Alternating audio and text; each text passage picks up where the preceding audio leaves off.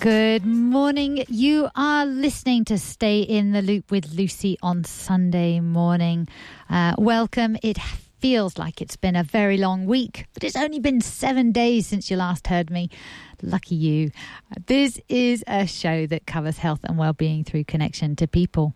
People in our community and people beyond who share with us their experiences, their choices and consequences, and regardless of age, their innate wisdom. By discerning and getting a sense of what is transferable from what these guests share, we can choose to apply the relevant aspects in our lives and in our community and develop programs that found a more sustainable, loving and heartfelt way to be with each other, thereby improving our physical and our mental health. This week's show on Stay in the Loop with Lucy is with local woman Victoria Brown, who I met post Sand Foundation Race for Life. A woman who places being kind to yourself and getting priorities in life right above some of the more distracting rabbit holes of life. Victoria has a jewellery business called Boadicea Brown and a journal where she blogs about her relationship with bipolar and cancer. Neither of these issues define Victoria, but there's a willingness to share her story to support with others who may be experiencing similar situations. Welcome to Stay in the Loop with Lucy, Victoria. Hi, Lucy. Thank you so much for having me. It's really good to be here. It's lovely to have you, and it is lovely to have you croaky voice and all. Yeah, I definitely don't sound like my normal self, so please bear with me. But I'm really glad that I was able to come and see you despite having a bit of a croaky voice. It's pretty impressive. So honey at the ready. Yes, definitely lots of honey. Now, you weren't always making jewellery and writing blogs. You were in the corporate world when you first started. Is that right? Yeah, I guess like, a lot of people out there, I went to uni and I went travelling and I got to Australia and I thought I'm never going home. And then I realised that I needed to get myself a job, and I sort of spent the next sort of decade, if you like, being in that corporate environment and just really trying to build a career in that, what I would call the hamster wheel that is the corporate world. Yeah. And worked for a number of different companies, and there were elements of it that I was good at and elements of it that I was not very good at all. And so before I had kids, I sort of knew that I had the question, how was I ever going to be able to fulfill the needs of the corporate requirements and then also be a mum and I guess be the best that I could be in amongst all of that. And that always felt like a really difficult challenge to face. And I think in today's society, it's, we're not like we were 30, 40 years ago where mums could potentially stay at home with the kids. Unfortunately, some of us don't have that choice, and we have to work. Yeah. And that's the reality of society today. That's and how living it works. expenses, they just don't allow for one parent to be solely responsible for caring for the children. Absolutely. So I think that the way that we do things and the way that I believe in a way that our generation are like the pioneers of having it all, because no one before us has had to do work, kids, and all the other things that we have to do. My husband always says you never thanked for either. So for when a woman's at work, she feels guilty for not being at home, and when she's at home, she feels guilty for not being at work. Absolutely. Yeah, I thought he was a champion for saying that. Yeah, you are kind of, you're not a master or any of them, and you just, the guilt associated with any of them is it can be soul destroying. It absolutely can. Yeah, we do have to address that, don't we? Because we have to make a choice. Where we are is where we are, and then just embrace that moment, and then you go into your next moment. But permanently feeling guilty, that's just destroying for the mental health. Now, that actually leads on quite well, because mental health did break down a little bit for you, didn't it? Yeah. You started to discover things that maybe you didn't expect or know. Absolutely. And I've been on a pretty phenomenal journey if I think about my mental health. But In 2008, I had my first a breakdown, if you like, and I was found myself in a psychiatric ward, and it was the most horrendous experience. But what I realise now, looking back, was the beginning of a journey for me that has taken 10 years for me to really dissect my life and change the way I'm doing things. As part of having children, I realised that the corporate thing, while it pays the bills, it wasn't necessarily going to suit me and who I am. So I had a look at starting Bodicea, and it originally started as just a jewellery e-commerce website, and something that I would be able to do while at home and with the kids around. But life takes over, and at some point I had to actually go back to work. And it wasn't till about 2 years ago that I went to a self-development course that I suddenly had that epiphany that I was like, if I don't share this part of me and who I am and start a dialogue around mental health and around not just my issues, but just, not be afraid to tell people and not be afraid to put it out there, it will have the power to control and define me. And this is not, I don't want that to be the case anymore. And so when I'd got to that point, it was this situation where I knew that I was on the brink of that kind of change, and it was extremely frightening, to tell people I have bipolar. That's really frightening. What are they going to think? People aren't going to want to talk to me. People are going to shun me, and all those stigmas. Sounds like that's what you were saying to yourself about yourself as well. Oh, absolutely. And just people will think they won't like me anymore. They won't want to, just all of those aspects. And then within 6 months, that's when I was diagnosed with breast cancer. Wow. Two are right on top of each other. And it was then that I went, if I don't use this as my opportunity to say I've got bipolar and I've been diagnosed with breast cancer, then those mental and physical illnesses may possibly end my life. And I remember writing a Facebook closed group. Because I was just lying in bed going, I've got breast cancer. How do I tell everyone? Because I need the support. It wasn't that I wanted to tell the world, but how do I tell my family and my really close friends? Yes. And then I realised I'm going to have to write it in a Facebook group. That was the only way that I could do it, because to tell someone over the phone was mentally exhausting for me. Yeah. And it was selfish, really, but I just wanted to say what I wanted to say, and then I could deal with talking to people individually afterwards. Yes. So I wrote this incredibly 4:00 in the morning it was post, and it basically said, I've got bipolar, and by the way, 2 days ago I was diagnosed with breast cancer, and this is the beginning of a journey, but I will fight the fight, and I want you to know.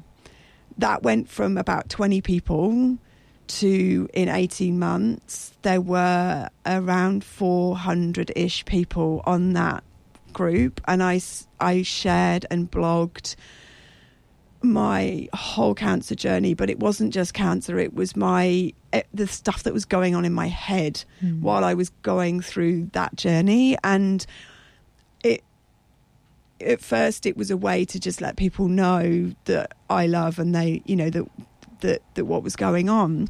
And then it became really obvious that this was actually resonating with people, and it was helping people. And all of a sudden I was getting an influx of messages and from friends saying, you know, they were sharing the most intimate details I've had. You know, I had a heart attack at the age of 35 and I've been suffering from depression and I haven't told anybody. But now, because of what you've done and what you've said, I've shared it with my family. They had no idea. There were people who got in contact and said, I had never even considered about breast cancer. I've been to the doctors and I got myself checked based on what you were telling us. And I found a lump. And while that's horrific, I'm so pleased that they would never have gone if I hadn't have, you know, if they hadn't have read what I had written. So Boadicea Brown became this place that was about being kind to yourself and about treating yourself or or somebody special. And it was about life is better with friends. And it's about, if we don't look after and what's inside our heart and our guts, nothing else is going to work. Nothing else is going to feel right. So I'm still learning and I'm still developing, and I feel like Boadicea has gone from something that was just a jewellery website to this enormous, exciting thing. So I'm still learning how it's all going to pan out. And I guess what's really become clear is my vision in life now is, what if I could leave this world with society having less of a stigma on mental health than it has today. And that makes the hairs on the back of my neck stand up. And I just hope that resonates with other people. And I hope that by me saying I'm going to stand up and I'm going to be vulnerable and I'm going to tell you this is what I have, that someone else might do the same, and then they might be able to get the help and the support and the guidance and the management and someone to hold their hands through what they might be facing. Did you find that you got the support from the medical or the psychiatric teams once that you knew what your diagnosis was? Did it help? Because sometimes people say, I felt such extreme emotions. I didn't know what was going on. One minute I was feeling very low, the next minute I was manic, and both felt very real, but both kind of negated each other. So I just thought that was normal. And yet when they finally got a diagnosis, although it actually has its consequences, because it is lifelong medication, isn't it? Bipolar is very difficult, if impossible, to reverse, as far as we're aware at the moment. Yeah. So did you find that you got good support once you found out? My answer is yes. I have I believe a really good support system, whether that be professional or personal support.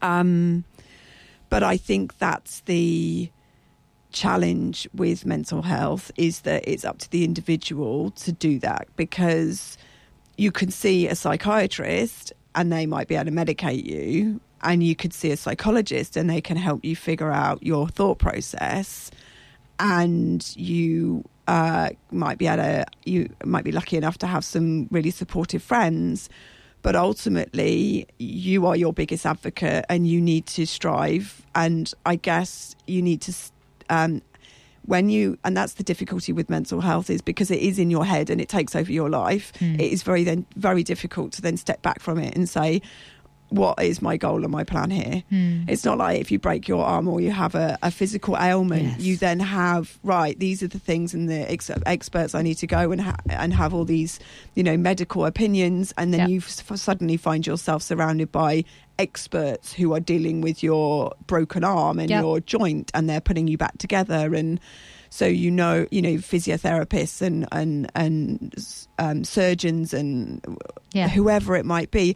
But when it's your mind, it's so much more tricky, isn't it? Because at what point is my thought process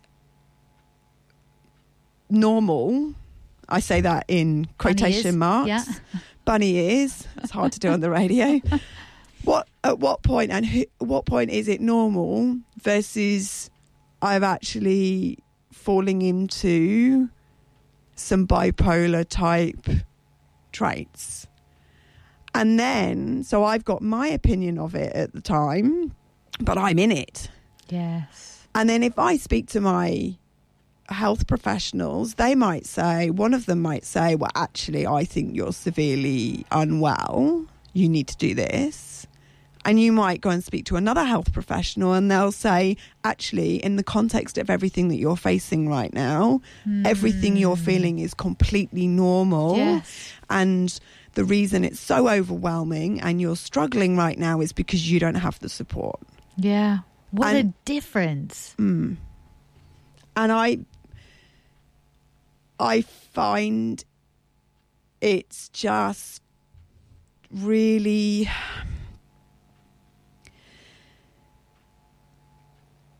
It's empowering if you can get to that point, but that takes, I think, an incredible amount of insight into your own illness.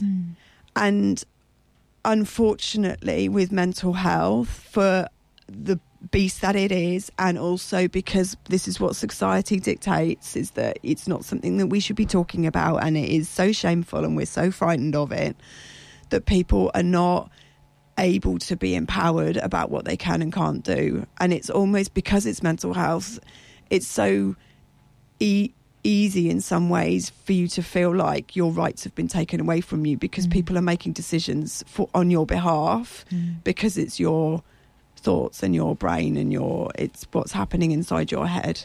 And we know so little about that on one level. Totally. So you were talking about empowering, which I think is a great way to do it. How can you be the change? You're with yourself 24 hours a day. You see someone for maybe an hour. Are there some things in the way you're living that you've changed in order to give yourself a foundation of support for those episodes? I mean, I can feed you one of them, which would be, exercise, bringing some kind of exercise into your day to day. There are, there are a number of things that, I guess, the self-care piece, there's a number of things, being kind to yourself, self-care, diet, exercise, sleep, go and have lunch with a girlfriend. And that whole being kind to yourself is I'm trying to educate myself and hopefully educate people along the way. I'm also my worst enemy when it comes to when the wheels start to fall off. The first thing that goes out the hat, I'm like, I can't put, I'm struggling to just get stuff organised so I can get a decent dinner on the table, because the kids are screaming and they're sick this week. I haven't had a chance to get to Woolies, and then I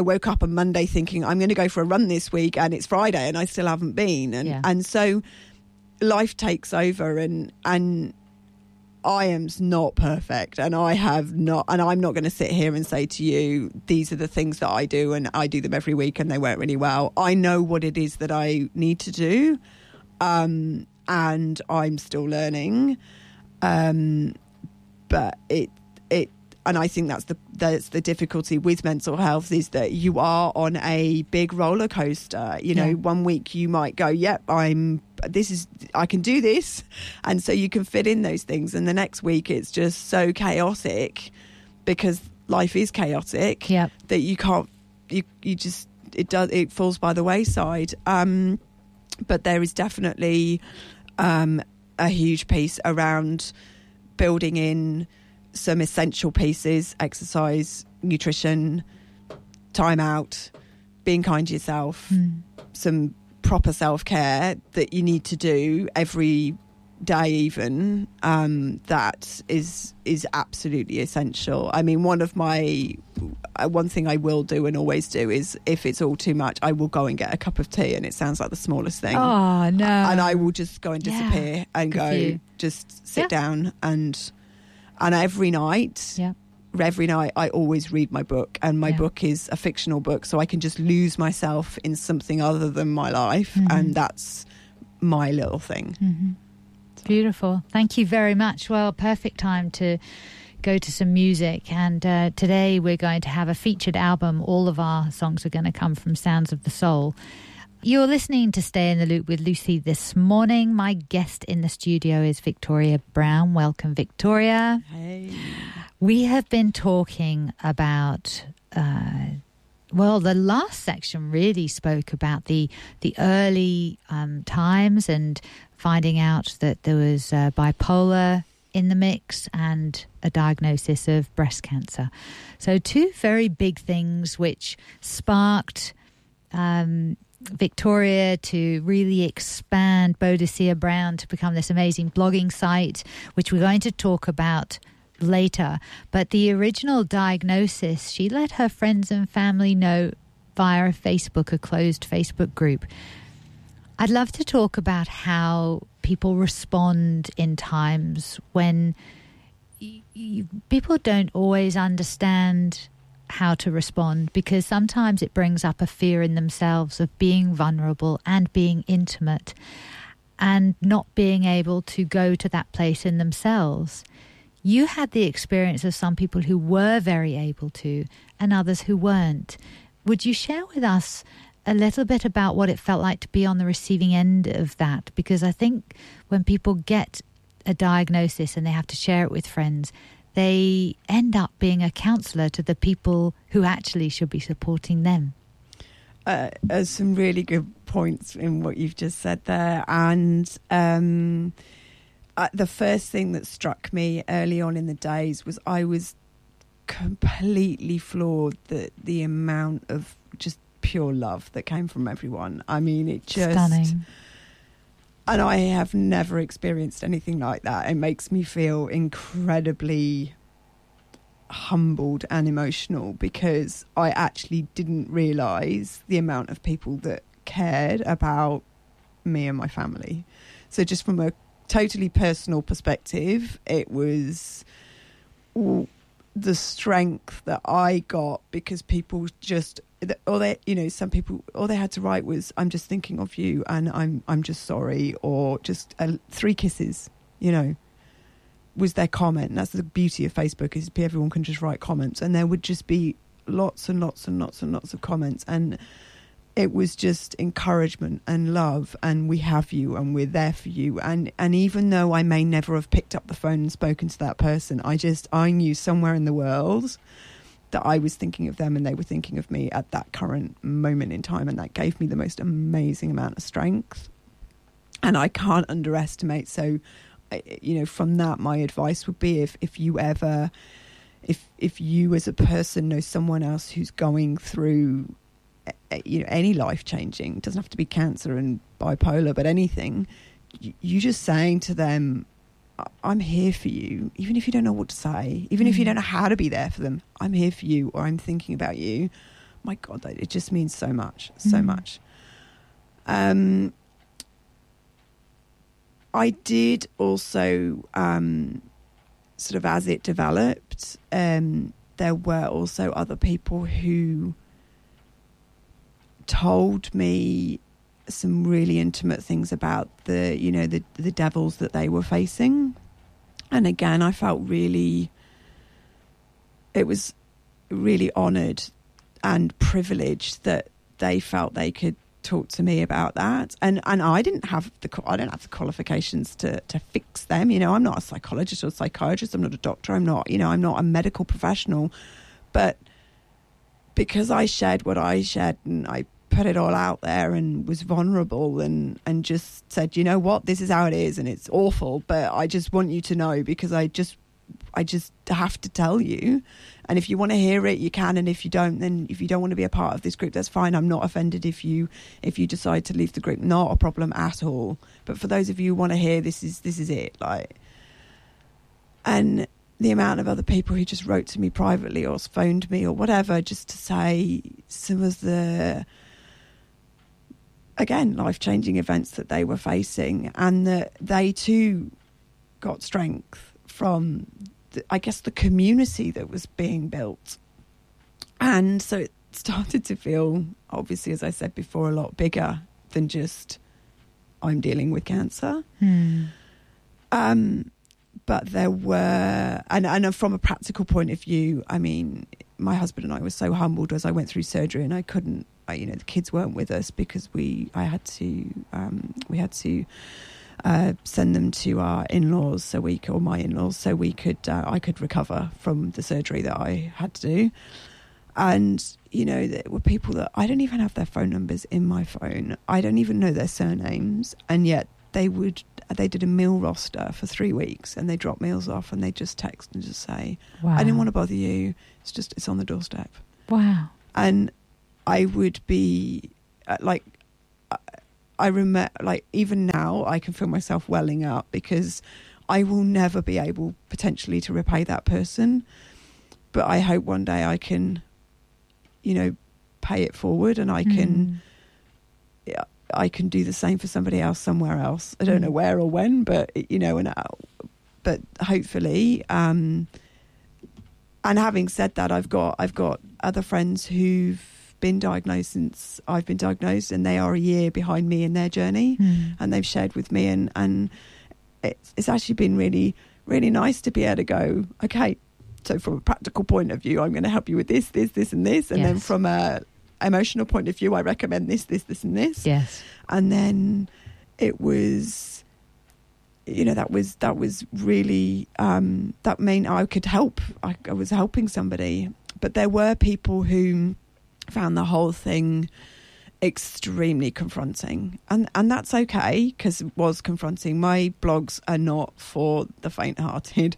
If you want some, they aren't light-hearted, because the subject matters that I've been talking about are heavy. They're full on. They are emotional. They are from the heart. They are raw. They are, I'm not going to I'm not going to put it into a wishy-washy. It is how it is. Yeah. And for some people, because they too are facing their own demons, it brought up a lot of stuff for them. And the end result was, I remember one particular friend who I love dearly, but our friendship, unfortunately, we weren't able to continue. Because it was just, the journey I was on was it brought up a lot of stuff for that person, and I totally understand that. And so they had to step away. And while that was incredibly painful, because, we lost each other as friends, and we are still friends, but we lost, for the moment, that closeness. Yeah, we've just got to let it go, just for the moment, and maybe it will come back, maybe it won't. But yeah, and that, at the time, I really struggled to get my head around that, and now I see it as it's okay. Like, I get it, and that's you're on your journey and I'm on mine, and our paths may cross, they may not, but I wish you well, and I wish you love, and I know that they wish the same for me. So. In one of your blogs, you talk about the importance of that connection and how it really helped. You spoke about when you going through a bad patch, the one thing that you don't feel you can do is organise anybody else, because you just shut down and you close off. But actually, that time with other people is a great healer. Sharing and letting other people share. So it's like letting people in, but also letting your love out. It's a two-way street, isn't it? Absolutely. And, I think if you are prepared, and you don't have to have mental health, challenges to benefit from this, but I think if you are willing to take that leap of faith and share something with somebody, then I think it can have a massive positive effect on how close you feel with somebody, how connected you are, the fact that, if someone else just understands where you're coming from, all of a sudden it seems manageable. I can deal with this. Sometimes it's not about the solution. It's just, I just want someone else to understand, just for 5 minutes, what's happening. After the break, we're going to talk about your blogs. And there's one blog in particular, which I'll just plant the seed, but I'm not actually going to tell them what it is. It's a very personal blog for someone who's had or has had breast cancer. We're going to go there. Don't you touch that dial. We are getting up close and personal with Victoria Brown. Welcome, Victoria. Hey, Lucy. It's been lovely talking to you this morning because there's been a real... You've walked your talk in terms of the fragility and the vulnerability you've shared with us in a way that we can understand and connect to. And it's refreshing because so often we don't go there, we don't have those conversations, and yet then everyone feels like something's missing or that they're the different one. Mm-hmm. Whereas if we can talk about some of the uglier sides of our mental health that aren't really ugly, they just simply are, and where we're struggling, then from my experience, working together and working with groups and getting the help when we need it, it actually makes it okay. You know, it's much more manageable and much more, we actually turn it into a positive. So one of the ways that you have done that is blogging. And I had great fun reading a lot of your blogs. I read a lot of them all in one go because I was researching for the show. So it was lovely just going and finding which ones caught my attention. And one in particular will be relevant to anybody who has had a diagnosis of breast cancer or has had to face a mastectomy and has actually considered reconstruction. Now, I will say no more. Talk me through your blog. Or let's let the listeners read the blog themselves. Talk us through your experience, because it has colour and humour and valuable information for anyone who is potentially having to go down that road. It's so yeah, I wrote a blog around what it was like to have new boobs, and I guess to let people know, you know, what I called it, my new equipment.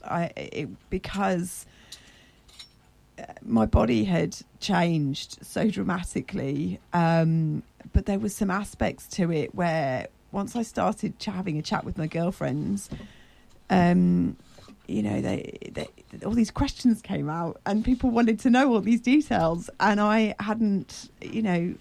thought, oh, actually, I'll just write this all down, because there's a lot of unknowns out there, and I think there's a lot of fear, and actually the experience that I have had with my new equipment has been really, really positive. So I guess from a medical point of view, I'll give you a little bit of background. Yes. Okay. Yes.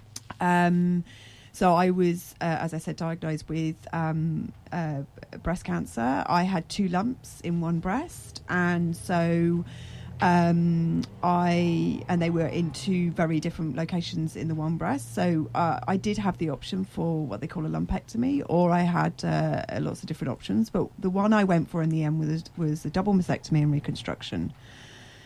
And I guess before I go into kind of my new boobs, one thing to remember with something like breast cancer is that it is obviously so personal, and it is one of, from what I've seen and read and have experienced, and with all the experts that I've spoken to and what have you, it is one of those unusual cancers in that you are, as a patient, given a myriad of options because it is such a personal thing.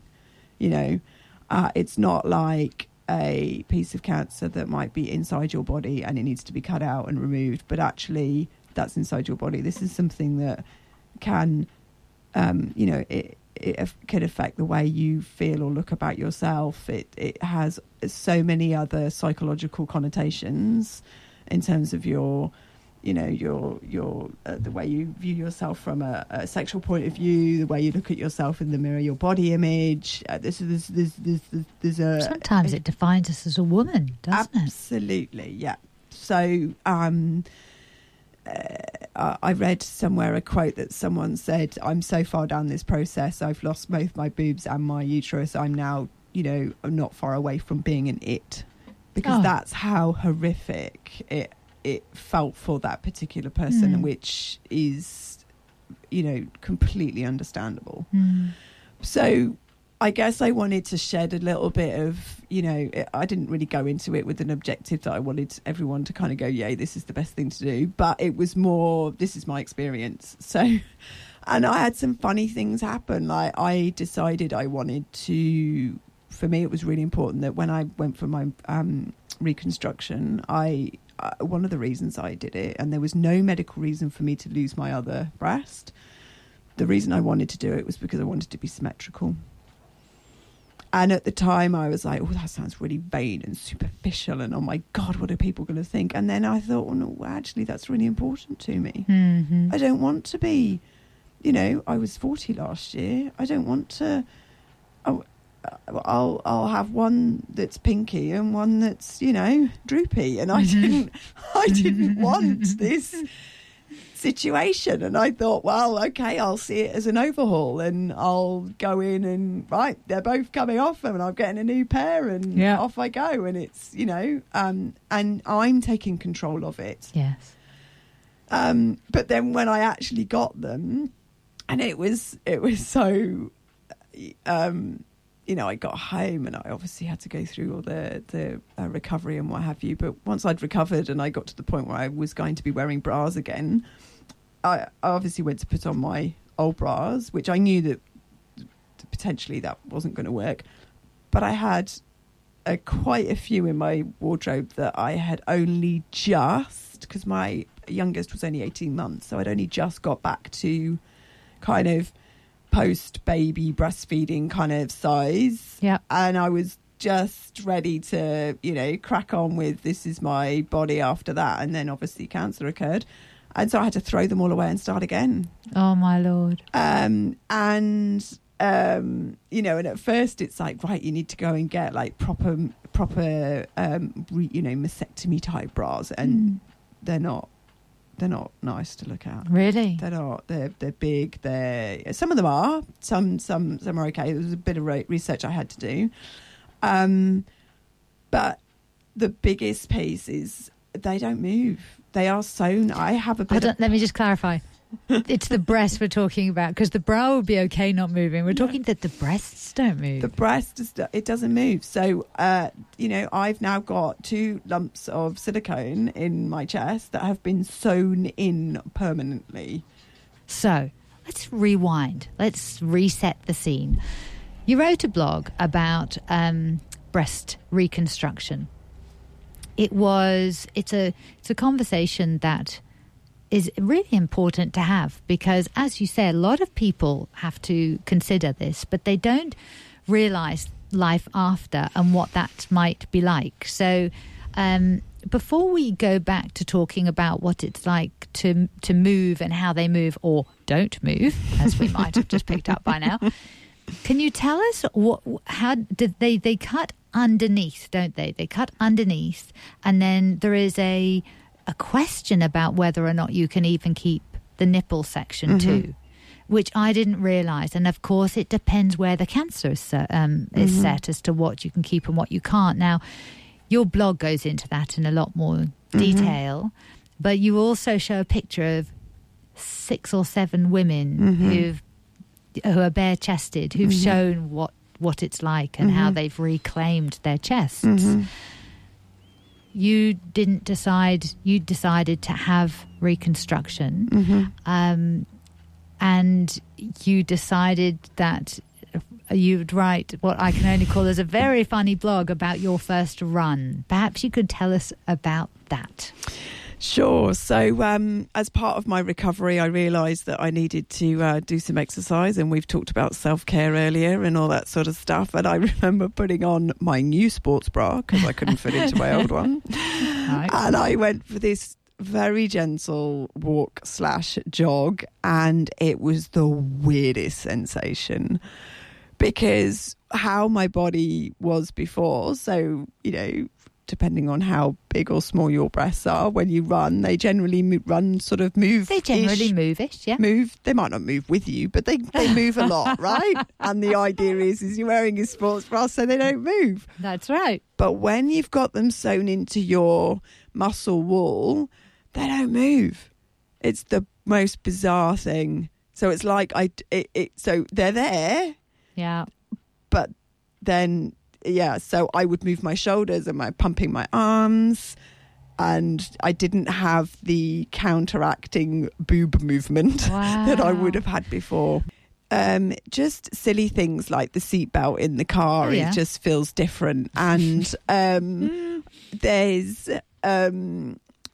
so when you lie down though, as a woman, generally things, I called them your boobs become your armpit lovers, don't they? Yes, well things move. If you're lying on your side, then your skin and your breast tissue go to one side. Or on your back. Yes. They become what I call armpit lovers, right? Yeah. That doesn't happen anymore. Oh, they're just perky and sit right up. Straight up into the ceiling. Yeah. Wow. Which is just, but conversely, I can't make a cleavage. So where they are is where they are. So I'm, and the other thing you were just mentioning there, which I think is really important to highlight, is I was really, really, really, really lucky to find one of the only surgeons in Australia that actually does the mastectomy and reconstruction at the same time. Oh, wow. And it was through private, right? Whereas that is not common. Okay. But one thing that was also really important to me was to keep my nipples. A lot, that is not always an option. So it's not unusual for people to go through mastectomies and then have to do the reconstruction at a later date. Right. Which means that they will lose their nipples. But then there's also another entire industry made out of nipple reconstruction and cosmetic surgery around nipples and tattoos and all that sort of stuff, which is just, again, something that blows my mind that happens. What's the sensation like? At the feeling, I know in the blog you mentioned that you had to have some lymph removed. So, is it normal to have feeling or sensation afterwards? So no, I can't feel my nipples anymore. And again, that comes back to such a personal decision right at the very beginning of the process. So obviously it's another. I guess it's a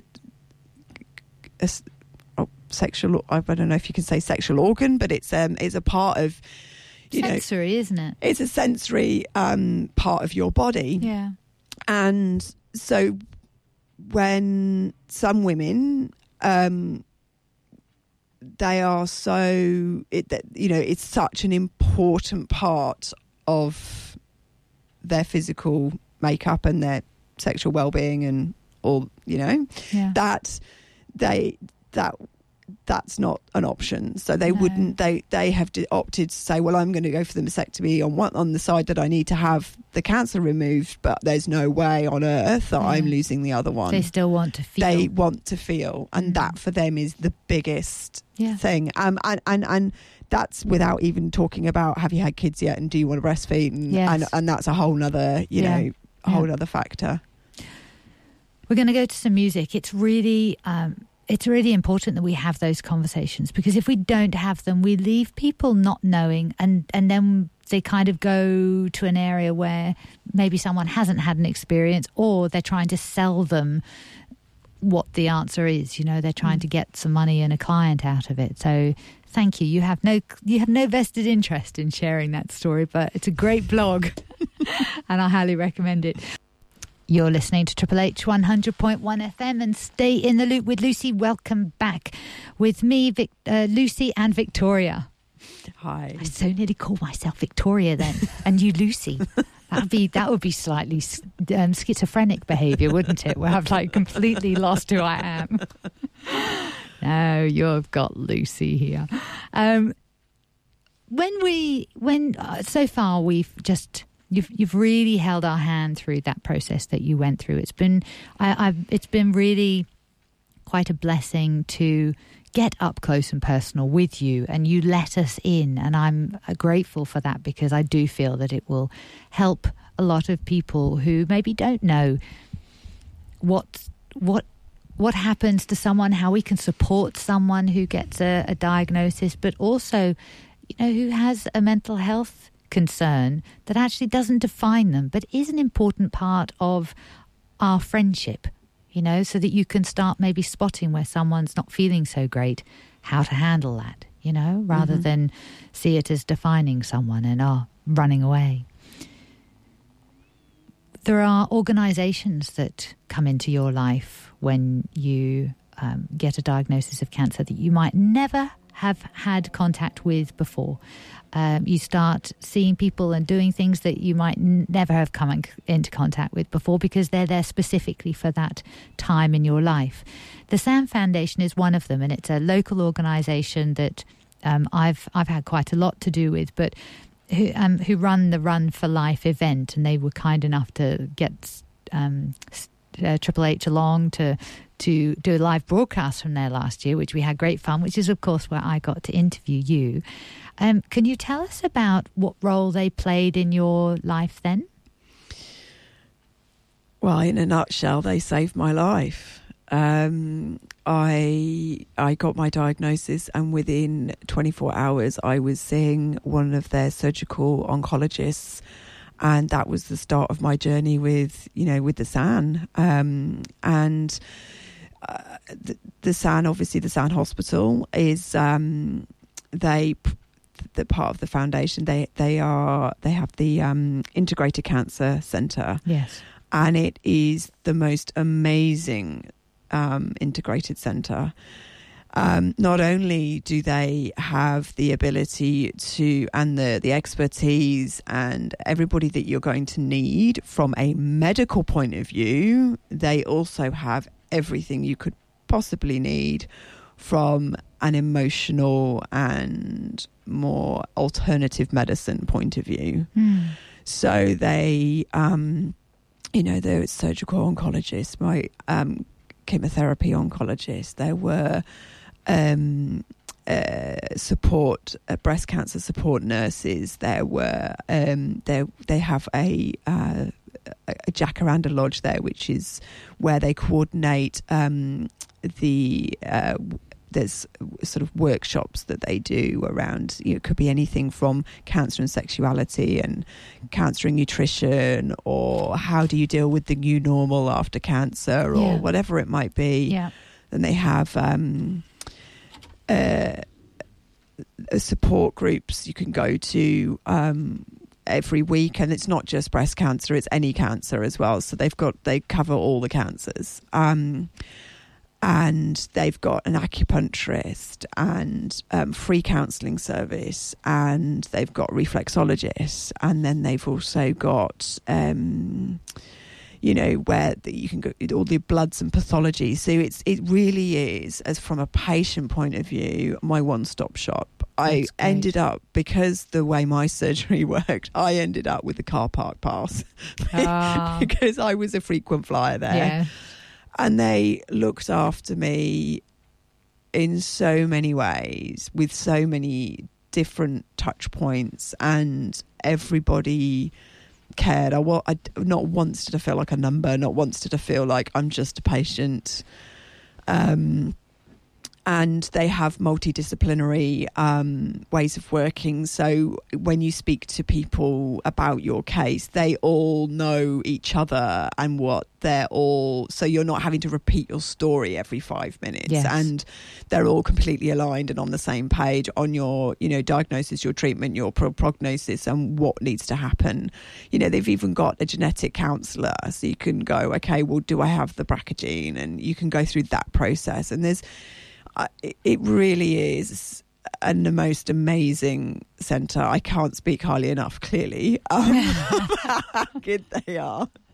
It sounds like you got rounded support, which is, and I used to volunteer, I should say, at a similar setup in the UK in Guildford. And it was one of the first complementary centres attached to the oncology ward. So someone would get a diagnosis and they'd wander down the hallway and they could get some counselling straight away. And that was life-changing for them, and it wasn't just the patient, but their family, their close family, or their carer could as well. So there was a real understanding, which I believe is at Jacaranda Lodge, that it's of the community that supports the person who is having the treatment. Absolutely. So all of the above that I've just spoken about was absolutely accessible for my husband as well. And moreover, you know, how do we communicate this with our children? I had an 18-month and a 5-year-old at the time. Right. So how do you talk about cancer with children? How do you, and that, again, that's a whole nother blog that was in the section, and, you know, we might not go through it now, but yeah, highly recommend, because there are a number of different resources, and I shared how we did that. And the SAN were integral in helping me navigate that minefield. Yeah, beautiful. Now, within that, there comes a point where you're going to come through your treatment. In your case, you're coming to the end of some of your treatments. Mm-hmm. You've got some messages, though, haven't you? What did you want to share? I mean, I know that your life will never be the same again, but there's that almost that, are we waiting? What are we waiting for? Are we waiting for a diagnosis to make any changes? I think there's two things, and one is in the cancer community, if I can call it that.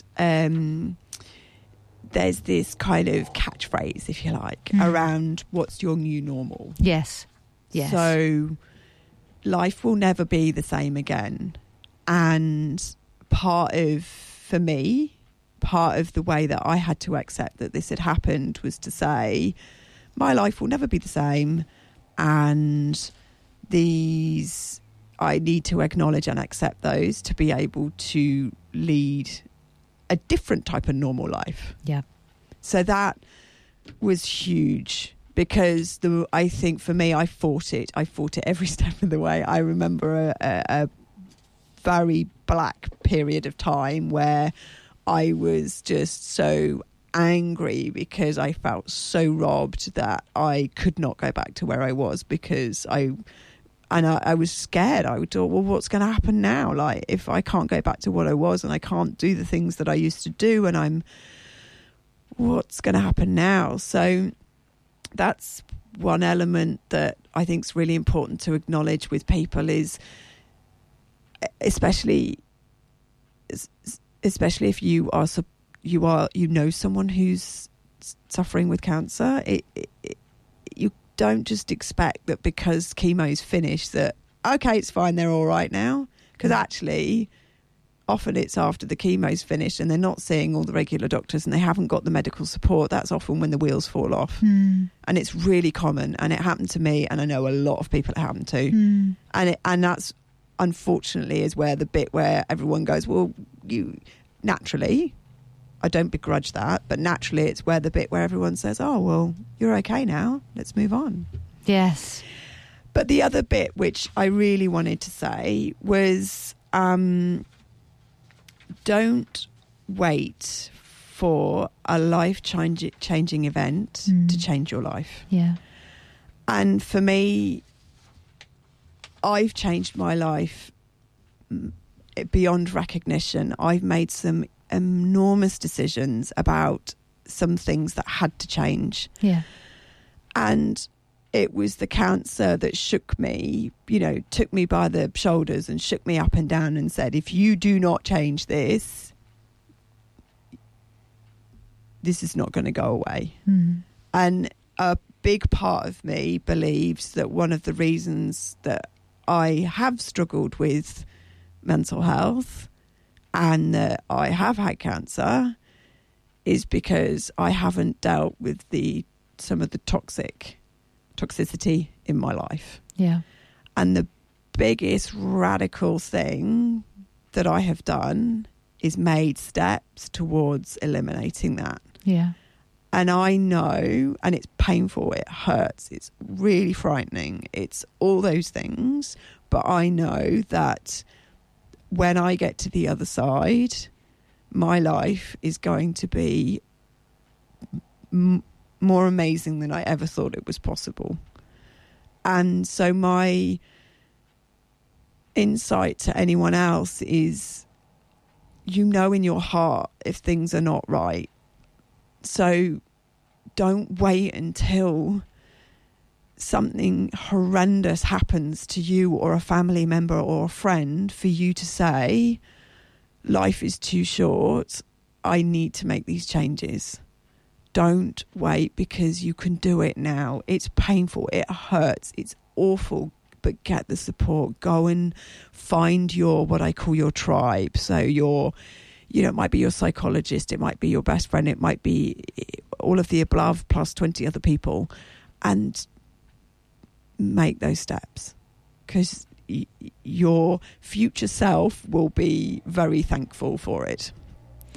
Why do you think, when we know things that are toxic in our lives, maybe you've touched on it already, it's the fear of what life's like without that toxicity, because it's been so familiar for so long that we don't know actually how to cope without it? I absolutely think it is fear. I think there's this, what will people think? Am I doing the wrong thing? Someone might be angry with me. And so I think for some, in my situation, I had spent a long time trying to please everybody else at the detriment of my health. I think that's what we're taught to do as a child, aren't we? The moment we get a giggle because, we get feedback by the fact that if we smile and we laugh, then we get a happy parent. And if we don't, then we get what's wrong? Come on, let's pull you out of that, And you get rewards for what you do and being good and being amazing. You learn, so I basically won't tell you how I'm feeling. I'll just give you the song and dance girl. We deny who we are in order to get the love, stroke attention that feeds us and conform. Yeah. Hence, it builds a toxicity up inside us that at some point the wheels fall off. Well, you know what it is as well. We are then not authentic. So what we are feeling on the inside is not reflected on what's going on the outside. No. So what the way people might see me on the outside is just not in line with what's going on the inside. And as I said earlier, my transition and my, I guess epiphany, if you like, around if I don't tell everyone that this is what I'm dealing with, I'm never going to be able to move forward. And that was about making sure that my insides match my outsides. And you know what? I make no apologies for that anymore. And if you don't like it, if somebody doesn't like it, that says more about them than it does about me. And I hope that this is not about me and what's happened to me, but I hope that someone might hear this and say, well, actually, I need to face some stuff. I need to change some things and find the strength to be able to do it. Victoria Brown, what a perfect way to end the interview. You are a gem that could easily take pride of place on your website, let me tell you, your jewelry website. Thank you so much for sharing yourself with us and giving us all a boot up the bottom to say, do not wait. Thank you very much. You're welcome. And would it be okay to share the link of my website in the podcast that we might publish later on? I will share the link to the website. I will also share a link to 2 TED Talks. One of them is Brené Brown for vulnerability. I love that TED Talk. And there's another one that I just felt to add because you were talking about fear holding you back. It's actually someone talking about actually going there, saying what is the fear, rather than looking at why you don't do things, why you do things and what your goals are. It's actually saying what are my greatest fears, going in there and then assessing them, and it really helps you go, the really holding back is going to be more detrimental than actually taking a risk. So I'll put that one up there as well. Brilliant. But yes, all those links will be on the website. But let's pay attention to the small stuff. Let's maintain that connection with our bodies and stay engaged in life, the good, the bad, and the downright ugly, so we can equip ourselves to deal with the challenges we face, as Victoria has said she's done in her life. What is our reality, and is our body matching that reality? Do we have anxiety or nervous tension running through our system to a point that we need caffeine, sugar, or other stimulants just to even get out of bed and function? And then do we need something to calm us down and settle our minds? It's been a running theme for the past few weeks on this show, so let's just have a look at it. Let's come back to choosing to be the change that we want to see in our world and in the wider world. Remember that regardless of what has or is happening in your life, you still are and always will be amazing because you're you. The key is to reconnect to that space and learn to build a relationship with your body so you can recognize when your body is trying to tell you something is not quite right, and then seek support with the appropriate support service, be that mental or physical health. Look for support in the community because it is there. Now, the podcast for today's show will be available through the Stay in the Loop with Lucy website and on SoundCloud. And if you want to get updates, then please like the @Stay in the Loop with Lucy Facebook page. Links to all of those spaces are available on the Triple H program page. In next week's show, we head back to our series on lying and talk to another Brown, but this time Dragana Brown from the UK, about truth in politics and the impact this has on our society. I recorded this interview a couple of weeks ago and it's an absolute corker, so I do hope you will join me for that one. Till next week's show, remember to take a moment to look after you, connect to the amazing people in our community, be kind, be caring, be love, be all of you. You've been listening to Stay in the Loop with Lucy on Triple H 100.1 FM.